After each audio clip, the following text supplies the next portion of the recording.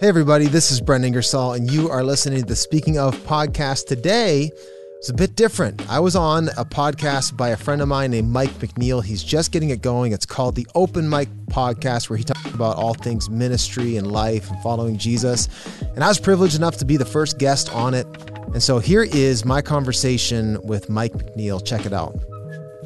Here we are. Well, this is our first podcast, Dude. And so I have Brent Ingersoll with me, who is the lead pastor at King's Church, and just looking forward to having a conversation, talking about life, talking about ministry, and maybe what the Lord is doing in these times that we live in. Yeah, I'm honored to be the first guest on Open Mic. Well, hey, here, amazing. You were.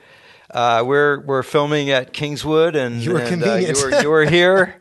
You were here doing a session with the students, Yeah. which was really good. I really appreciate it, man. So it just seemed like a natural thing to kind of come in and get going. So why don't you just give us a little bit of background for those who might not kind of know who you are, Brent? Just like a little bit of a spiritual bio, if you will. Yeah, I can do that. First, though, this is awesome that you're doing a podcast. I think, I don't think everyone should do a podcast, but I think it's a good thing that you're doing one, man. So I will be listening.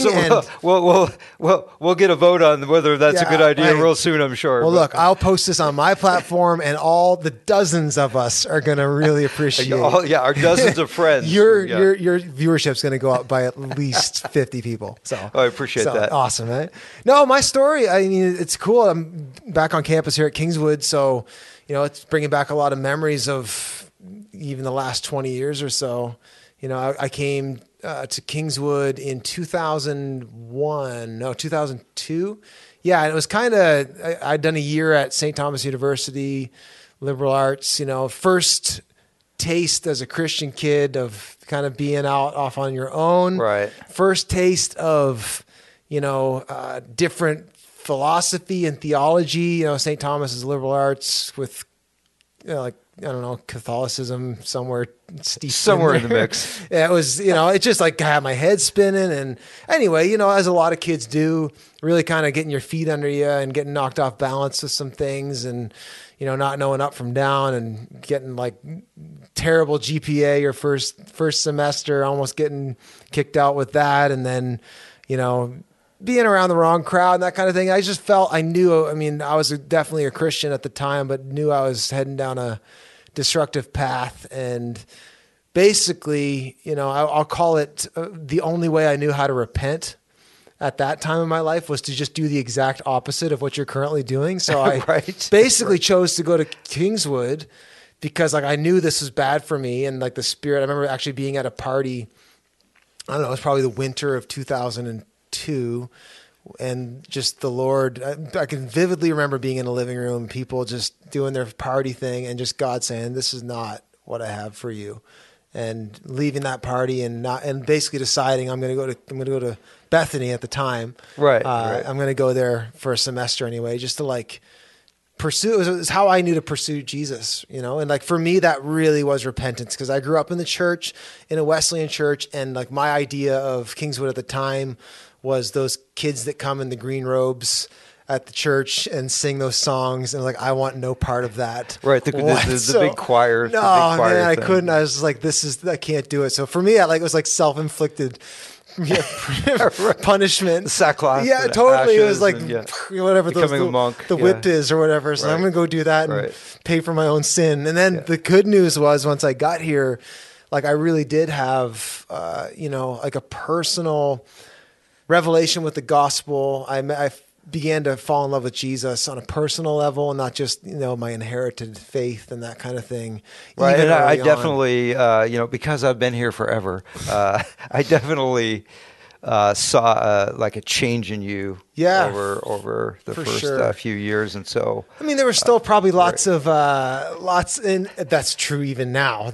Jesus continues to work the bugs out of. Well, we're all a little rough around the edges at times, right? Yeah, this is still beta Brent, but was there a particular moment when you were, because college is so formative, huge, especially Bible college, Christian college for our faith. Was there Was there a moment you could tell us about, or some experience that you had that was really, really formational for you? I think it was more the melding pot of being in a community of peers who were all at some level here for the same reason. Like, not all, some came and go, and you've been here long enough to know that. You probably can spot a lot of them, coming in and they're gone pretty quick, or they came to find a husband or whatever. Right. But for me, there were other people who had a similar journey to me that were discovering Jesus together, and just being in atmospheres of worship and experiencing the Holy Spirit at my pace with my peers, and that it was more the experience of. I can't remember like one, specific time, that first semester, but whatever happened to me, getting the coals or the embers that were instilled in me through childhood with my parents, and then, going to youth rallies. Quite a spiritual heritage. Oh, for sure. Yeah. So it's not like I was disadvantaged by any means. I mean, that my fire was pretty ripe to be ignited, right? And it's like the coals were there. I was a believer. I had experiences before ever arriving at Kingswood, youth rallies, and yourself even, preaching many of those where I had moments of response. That was the era of the big youth rally. Too, totally. It was like a youth rally every weekend somewhere. And it was awesome. Yeah. I mean, I'm grateful for those times, like many times being at the altar in Present Reality, Andrew Wakeston leading worship, and you'd preached, or Dan Lamus had preached, or Carl Ingersoll. I just remember many times like experiencing repentance. And so, but never outside of the context of the sheltering of my parents and my family. And then I get out to university, and a little wind blows, and some of that warmth, spiritual warmth's gone. And yet I come here, and it's like, man, the wind of the Spirit blows on the embers of my heart, and then some kindling coming around it with community and teaching and that kind of thing. And that it ignited me. And then out of that, I was like, I don't totally know what I'm going to do with my life, but I'm definitely coming here for another semester. And the second semester, if you have musical talent, you get noticed pretty quick around here. And so like it opened some doors of opportunity to be on ministry team. And I just started to discover people might not even remember that you were primarily, for a long time, you were like a worship leader, music guy. You weren't for a sure. speaker, totally. Yeah. And so I got to experience leading worship and being part of that, and not just the fact that God had given me a certain level of capacity for it, but the first taste of, man, I feel like this is what I was made for. Like, not just necessarily music, but just like ministry, like that, those moments, and seeing people. And those moments where like, I would do this anyway, even if I didn't get paid, right? Totally. I had that conversation with my family last night. My wife she's a nurse, and she doesn't love her job like I love my job. Right. And I'm like, it's not all of us can pass the lottery test. And the lottery test is if you win 500 million, are you going to go back to work after you take your vacation? Right. For me, I am. I'll pay back my salary and all that stuff because I like what I do.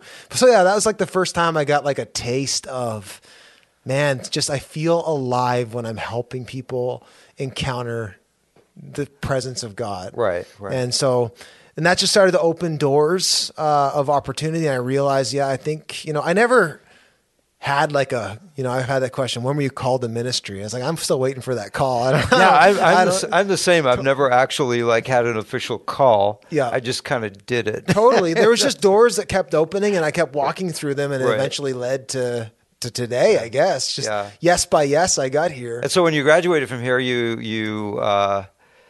an internship at some different churches and stuff, but you ended up at King's Church. Yeah. And then you were thrust into leadership fairly early. Yep. And kind of dramatically. What was that like? Yeah. So my Kingswood experience basically ended on an internship which was super formative for me. I went up to Presque Isle with Rick Kavanaugh, and it was right kind of, I wouldn't say near the end of like, a real interesting season there, but it was sort of near the end of like Rick's ministry there. And then he left and went to the States and stuff. And there was just some real, spiritual renewal stuff happening there. And that's really where I got a taste of like, the Holy Spirit. That's where I would say it was during that time that I was actually like, I had the first, and we probably don't need to crack open, theology here, but it was my first time I ever really got nailed with the real presence of God in Right. a way that manifested in my body. Like I got hit, you know, and like that changed me.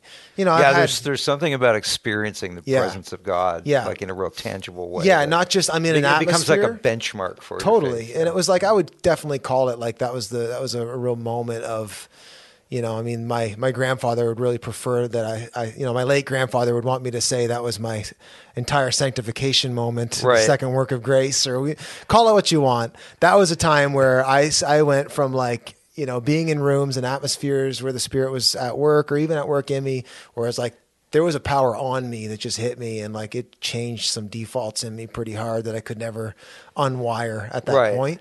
So I took that I came out of that, and I was gonna take a part-time job at my home church in Fredericton, and then my uncle Don Ingersoll offered me an assistant pastor position that was full-time at Kings Valley at the time. It's King's Church now, same church. So I've been there for 15 years. And I just took that job. It was full-time work. It wasn't anything like super spiritual. Again, it was more like, oh, I'd take a full-time job or a part-time job. I'm going to go with the full-time job. Right. So I went there and really enjoyed it, but it was just a bit of a time of exploration. And then Don left 3 years in, and another pastor came in.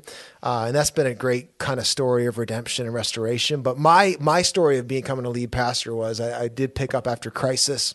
The senior pastor at the time was let go. And so I was kind of thrust into surprise. And how old were you then? I was 29. Yeah, and the church was how many people? There's probably 600, I Right. would say. You know, So that's pretty big stuff when you're 29. yeah, it was though. still Yeah, like the yeah. second or third largest church in Atlantic Canada. Right. Yeah, so it was big, but you know what? It's interesting. We probably can talk about COVID and today here in a few minutes, but like I look back on that time, and yes, there was a lot of pressure and trauma and drama, but there was a lot of clarity of purpose, and there was the Crisis is clarifying. totally, isn't it? and it was like I knew what to do. Like we're gonna pray, Right. and like we're gonna repent, and we're gonna cry out to God to do something new in us, and He did. And so like it wasn't super complicated. It was just dramatic and traumatic. But Yeah. you know, God. And I think sometimes with larger churches that have a lot of resources, sometimes people come in and they see the surface stuff. Yeah. And they don't realize, like I think it was in like, I preached at King's in 2019, and what people don't see is the prayer time that happens with everybody downstairs before the service. Yeah, you mean back when we had real church? Yeah, back when we Yeah. had live church. Remember Totally, that? It was, yeah. And but there are, you know, the key isn't, you know, there's lights and there's equipment, and Yeah. you stay relevant culturally, but the key really is the Holy Spirit in Totally. prayer. Yeah, and we can take or leave the artistic expression, or even like the excellence in communication and stuff. Like that's nice to have, but it's not the bedrock. For us, it really is, you know, the power and the presence of the Holy Spirit, birthed through prayer, birthed through a posture of repentance and hunger and desire for Him. And we've had a couple revolutions of that, where it's like, you know, you cry out to God, we pray that's really where my ministry started. Was the district superintendent kind of read the address of, hey, here's what's happened, here's what's happening to your church. You know, we're going to go into an interim time. Although he's the youngest, he's been here the longest. So Brent's going to hold down the fort until we find your pastor. Right. Right. And like literally he handed me the mic, and this is definitely a moment that I'll never forget.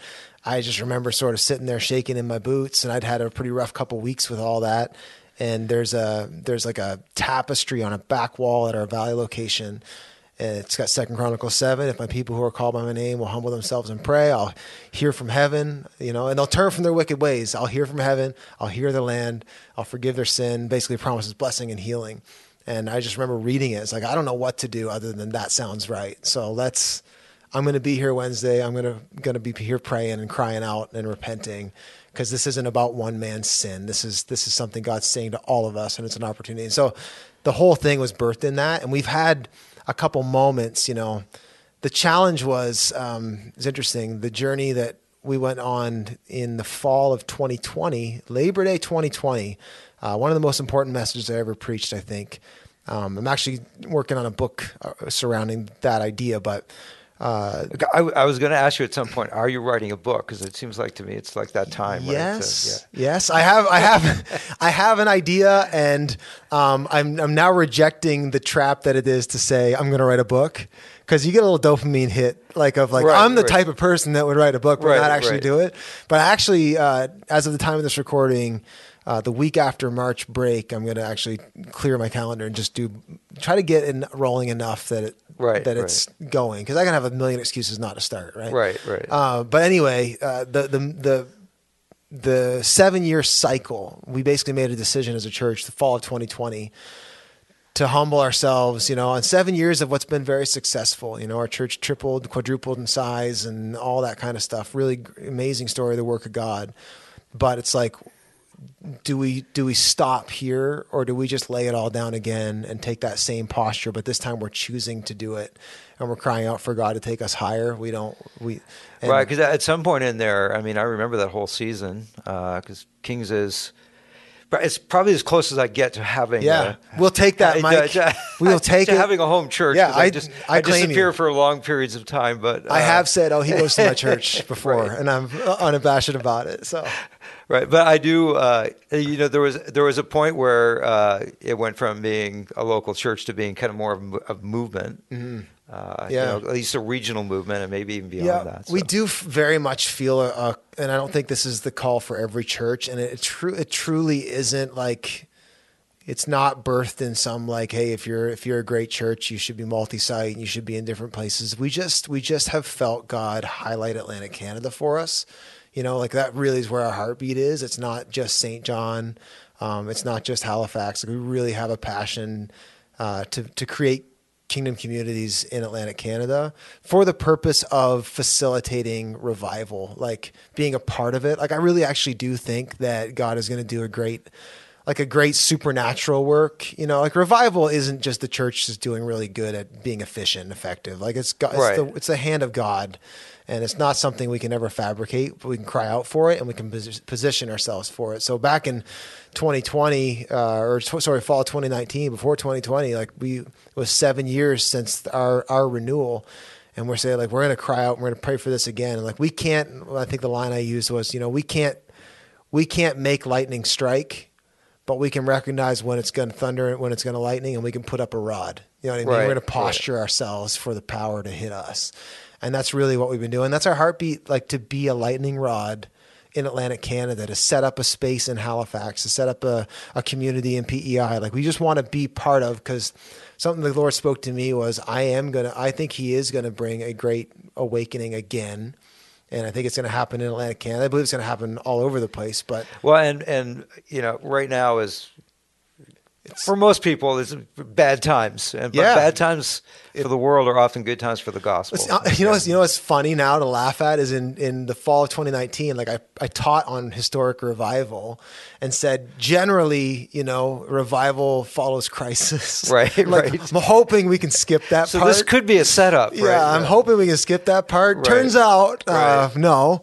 But hey, we're in it. So I do actually think it is a setup. I think the Lord has been refining the church through this. Yeah. And so when the whole COVID thing hit, I think for a lot of people, they kind of got blindsided by. I was about a year ago. I was kind of in the mountains of Peru. I flew home, and then the next thing I knew, the whole world was shut down. Yeah. And it felt very sudden. How did that affect you initially when COVID kind of hit and you had this vision and this plan, and then boom? You know what? It burned up some assumptions of what I thought it was going to look like, but the Lord really has, I had the thought of, back in the fall of 2019, we were crying out for renewal, and we even said that when, revival ultimately is the byproduct of the church repenting, inviting God's refinement and recalibration, and then as He resets you, He brings renewal, and then renewal flows not just to the church, but through the church, and that hopefully that's when we start getting into revival talk. Right. But it's that process every time. And it's not been lost on me that, for our church, like I got to share this with our church, like, y'all, we asked for this. Right. Before it even happened. Like we asked, Lord, if it takes a crisis, do it. If it takes this, do it. We want a reset. We want to be refined. We want to go higher. We want to see real revival come. So renew us, refine us, reset us. And we were praying for those things. And, every January of every year, we seek the Lord. We do 21 days of prayer and fasting. And I always ask the Lord for a word for us to hang on to. And 2020, the word was, this is going to be a year of refinement. I said to our church in January, like, this is going to be a year of refinement that's going to, and refinement and revelation were the words. Been, right? It was, man. And like, I look back on it, I'm like, thank you, Lord, for giving us a heads up even. I mean, I didn't really believe you, or like, I didn't believe what it really meant. Right. Like, it was much more painful. Well, refinement sounds like such a nice word. That's right. It was much more novel in my mind.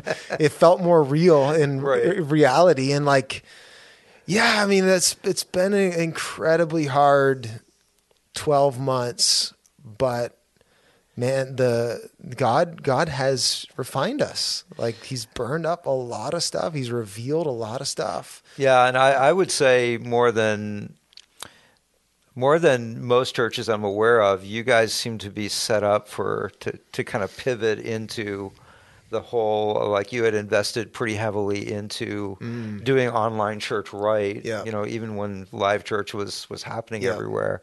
And so it seemed to me that it wasn't as drastic a learning curve for Kings as maybe some other churches. The initial wave wasn't like, we punched the first wave in the face. Like we literally had just done a big call to people invested financially. We'd spent thousands of dollars on getting equipped to do online and multi-site and to be in people's homes and that kind of thing. So we were already having those conversations. So the first wave happened and we saw like our online numbers just skyrocket. And we're like, whoa, this is amazing. Right. We're like, wow, God, you went before us. But the thing we didn't know was after that first wave was like the prolonged winter.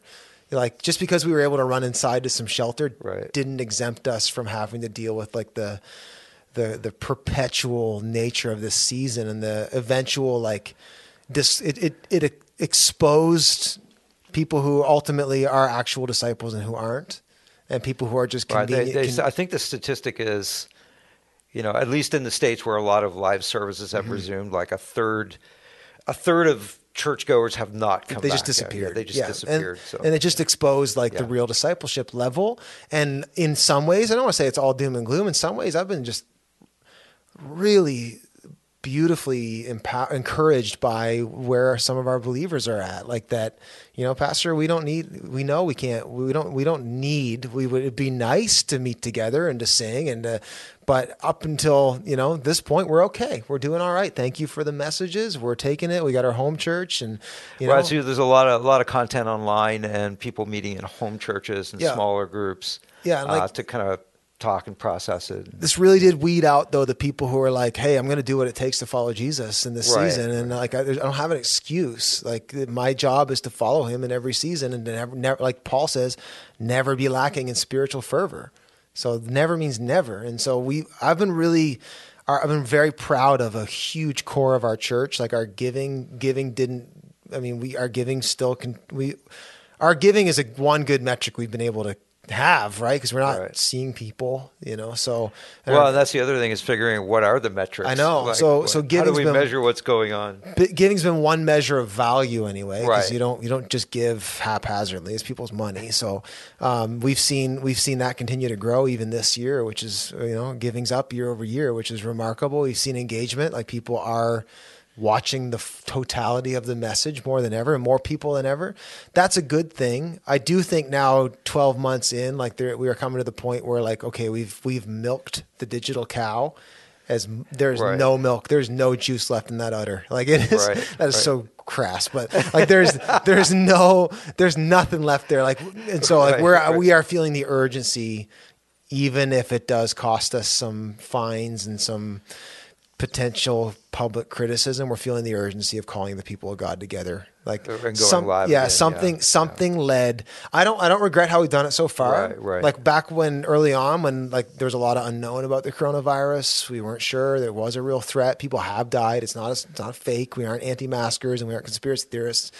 But as this has drug on and we all have more access to the real data, we do feel like, yes, it is a risk to gather, but the risk now to not is higher for the church than it is to gather. And so we're actually going to start pushing towards gathering. Yeah, I actually had a chance last Sunday to preach at a live service for the first time in a long time. Mm-hmm. And I was just, this is so refreshing. Right. Like and you might have experienced that today talking to the students just to get live. A little bit. A little bit. So, but the thought that came to my mind was like, this is essential. Yeah, like this is essential for people's well-being. It's not a peripheral thing at all. It was appropriate for a time. I think I don't regret how we've done it. I think we sought to, like obviously we don't want to put people at unnecessary risk. And so we went online for a season, and that was appropriate. We wanted to be people who, as citizens, were doing our part as long as it doesn't, defy God to help, right. And so up until this point, I feel okay about how we've done it, but I do think there's a growing sense of, as a shepherd, I'm like, okay, I'm not being a good shepherd if I keep telling the sheep it's okay to just lay down and hang out here until the government tells us otherwise. And it feels like a pause is one thing, but it's been a long pause. Well, and especially when I'm not trying to get you canceled on your first podcast here, Mike, but especially when the goalpost keeps moving. Yes, and it's okay, we're not just flattening the curve. We're just gonna flatten the virus entirely. Okay, well, right. All right, we're here we are, and then it's not just we're gonna flatten the virus, but any variant or basically any threat ever is gonna cause us to I see that's a threat, but for us it's more of a threat. Something drove the church in Rome to decide, okay, it's going to potentially cost us our lives, but it is worth it to us to gather. So here's a map of the tombs and the catacombs. Right. And bring your kids. We got childcare. Right. It's not safe. Get that cave over there. It's not safe. Yeah, that's where the kids are going to hang out with Aunt Betty. Dead Betty. But it's not safe, but it's necessary. And something drove the first church to realize, no, we really do. At a certain point, I'm sure, there were some weeks or a period of time where they did try to gather themselves and collect and figure out a strategy on how we're going to meet together. But they did decide it's necessary for the people of God to come together in person to encourage one another. We cannot do this unless we do that, and it might cost us our lives. Right. And then there's all the, there's all the fallout besides COVID, like the mental health issues that have been going on in our society. People just really need help with that. So I think it's wise to look at the whole thing holistically for sure. Totally. And I think the church needs to be somewhere in that mix. So you talked about the refinement part. As far as the revelation, was there any kind of big thing that has come out of the last year in terms of like where you see this go, like where you see the church going? Yeah, I think there's a lot of things. We could probably spend a whole other podcast even just talking about some of the takeaways and maybe the refinements and adjustments. But talk about revelation first. Like it revealed a lot of things. Like the crisis revealed. The Lord kind of pulled the veil back on some things that we thought might not be an issue that were an issue, or things that, like for instance, I didn't actually realize that I might have had more issues of control in my spirit than I actually did. I didn't think I had a control problem until I lost control. Right. And then all of a sudden, oh wait, I'm really, really nervous right now about, am I going to have to lay off all these staff, these people, these families that I love? Am I going to, what about the church? Like how, all these things that I actually had, my hand on the wheel on. All of a sudden we went into this world of unknown, and the Lord said, yeah, you know what? I want to talk to you, Brent, about the fact that you can't sleep at night because now you think you lost control. Well, one, you never had it, but two, that's a problem. That's an idol, right? And it's that was revealed to me in my own journey. There's been a laying down of that. It's also been it's revealed how superficial a lot of Christianity, Western Christianity is. Like I'm not going to throw or name drop or anything, but it's it's been interesting to me to see some of the large platform preachers still trying to hold up the hype machine, preaching just like they would to 40,000 people in the room. Like, it's like, dude, you can't shift gears to be able to adapt to this. You're so tied to that platform. It's just showed a level of superficiality. It's exposed consumerism in the church. Some of those things. So it's really made me, I think it's made me as a pastor and a shepherd and a preacher, really push away any desire in me to build a platform or to just gather a crowd. I just see it as so cheap. Right. And but this crisis has made me really say, okay, before God, my job is to make people more like Jesus and to love Jesus more. And like, that's really the measure. That's what I'm after. And if a platform helps to those ends, fine. But if it doesn't, I can let it go. And it's burned off a lot of things that like are just implied. Like if we were having this conversation 2 years ago, like, the classic kind of church model is you build your platform, get on Instagram and, write a book and go speak. And like those things are going to help make good Christians. Not necessarily. And those things were lots of fun. Sure. But they're not the core. And they're not completely, they're not wrong or invaluable even. It's just, they're not the main thing. Right. And it's like, I think there's just been a reordering and a realignment. Like one of the things God's been speaking to me a lot about is like, I'm a lot more okay now that we lost the crowd. I'm a lot more okay with losing the crowd. Right. You know what I mean? Like, because you realize I can survive this. Yeah, totally. I survive. The crowd is gone and I'm okay. Yeah. And it's like, I had this conversation yesterday because we're preparing to go back into like full stop. We're just going to try to start doing services again the best we can. And I said, guys, there's some value changes. There's some shifts that have taken place that I need to put language on and you need to know going forward. In the past, I said, we put a lot into, we weren't a seeker sensitive church by any means. However, we were very seeker aware.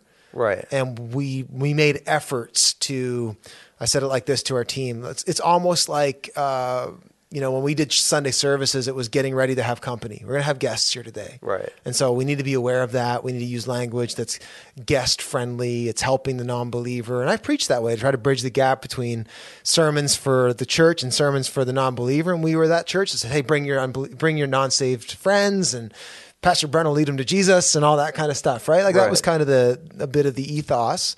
I said, guys, the shift has been now where I wouldn't say my mentality as I'm going into services anymore is like, hey, this is an open house and we're realtors and we're trying to sell Jesus here. Right.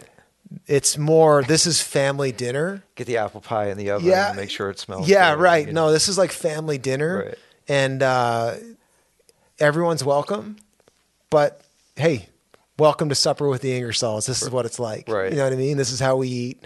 And I was actually using the analogy of my family, which your esteemed producer here, Scott's part of. Like we have a big family, and so we rent out like we rent out a dining hall at Beulah Camp to have Thanksgiving dinner. And like we have our immediate families, and then our extended families are invited, and then we have some friends show up, and it's like, hey, this is like everyone's welcome. Somebody who needs a family. Yeah, but it's not like we set the table and you have a place setting and it's like, hey, this is just for you. Like everyone feels welcome. Everyone's invited to the buffet. You figure it out as you go. Okay, these people just slap it down and they're not serving. They're serving themselves. They don't carve the turkey. They rip it. And that's, and it's like for us, like that's a shift though. It's like we're not really tailoring the Sunday gathering any longer as the tip of the spear of evangelism. And that really, I'm now viewing Sunday as a time that the family of God comes together to feast and to be filled up and edified, to be sent out to have something to give. And that I think evangelism needs to take place outside of the church more. Right. Which is a very, very New Testament early church wow, it model. Sounds like that's in the Bible. You would. We eventually always come around to Jesus had the best idea. I've got this crazy new idea. God meant for people to lead people to Jesus. That's why the church in China is growing. No. Yes, but really, I mean, we laugh at it, but it does represent a subtle tweak in our approach, and the same with like community. We've said, okay, Sunday gathering. I've made this joke back in the summer when we took our church through something we called the 246 Reformation. And we're like, hey, let's go back to some of the values we find in the New Testament and build on that. And so we said basically that, we've tried to make Sunday service your one-stop shop to Christianity, where it's like Costco. Right. You show up and, hey, grab a hot dog. We got kids care over here. If you need batteries, if you need coffee or flowers or like what's this, like a pergola to put outside on your deck, we got it all. You want meat? We got meat. Like we that was our approach to church. The Sunday, you're going to get it all in Sunday, and that's going to be that. And like for me, the shift now is no. We need to design ways to live the Christian life and recognize worship and the value of temple worship and what that's supposed to be and how it's supposed to be the people of God coming together to minister to God and that God ministers to them and that they go out. But that's not sufficient for Christian community even. Especially you find that of being a large church, these are problems we felt for a while. It's like, man, it's really easy to be, to go to King's Church but not be part of the church. Yeah, you just come and go. Like you, Mike. Right. Yeah, like I'm the poster boy. Well, your community's here, right? Like your community's here, and that's a case in point. Like we've got to do better than just, hey, it's okay for you to come and nod your head at a service and enjoy the music and feel the tinglies and leave. Like that's not Christianity. Right. You sat in a service. Right. And it's like we're getting a little more tuned in our approach to discipleship and the tools and resources God has given us and arranging them in such a way and being a little less apologetic that, hey, yeah, it's going to cost you something. Yeah, you're going to be uncomfortable. Yeah, you got to do the hard work of community.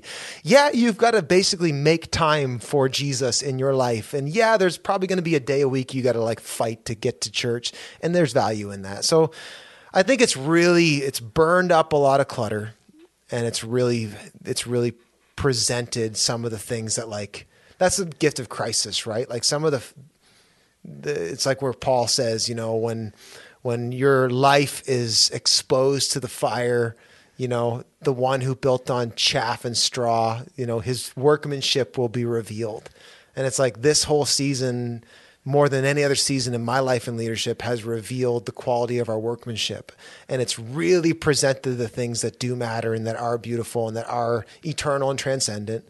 And it's put some things that might have kind of come up into that arena that I thought were, that aren't. Right. And it's like, you take it or leave it. So that's been the biggest yeah, thing. and I think it was Bill Johnson that said just recently, it's the new metric is not big crowds, it's big disciples. Yes. I want to build big disciples. Yep.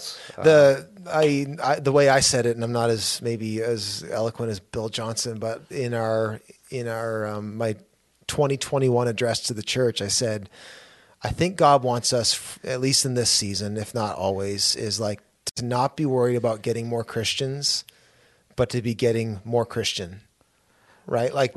That we would become more like Jesus. That needs to be our primary pursuit. And our job as a church is to help people become like Jesus. And that as we are like Jesus, people are going to meet Jesus and there will be more Christians.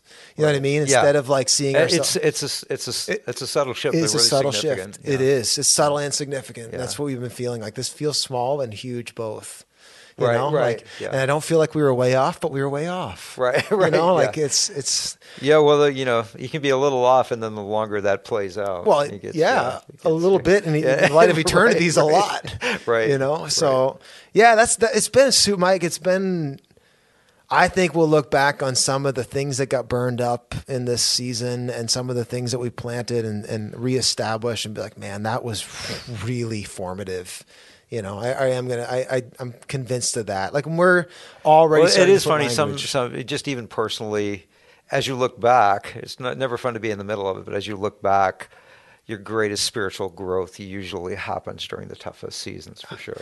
Again, back full circle on our prayer for renewal. It's I'd love to skip the crisis part. Right. Right. I'd love to be the one exception to is it Spurgeon that said whoever wants to be used greatly must be wounded deeply. Can we skip the wound part? Just use me. Right.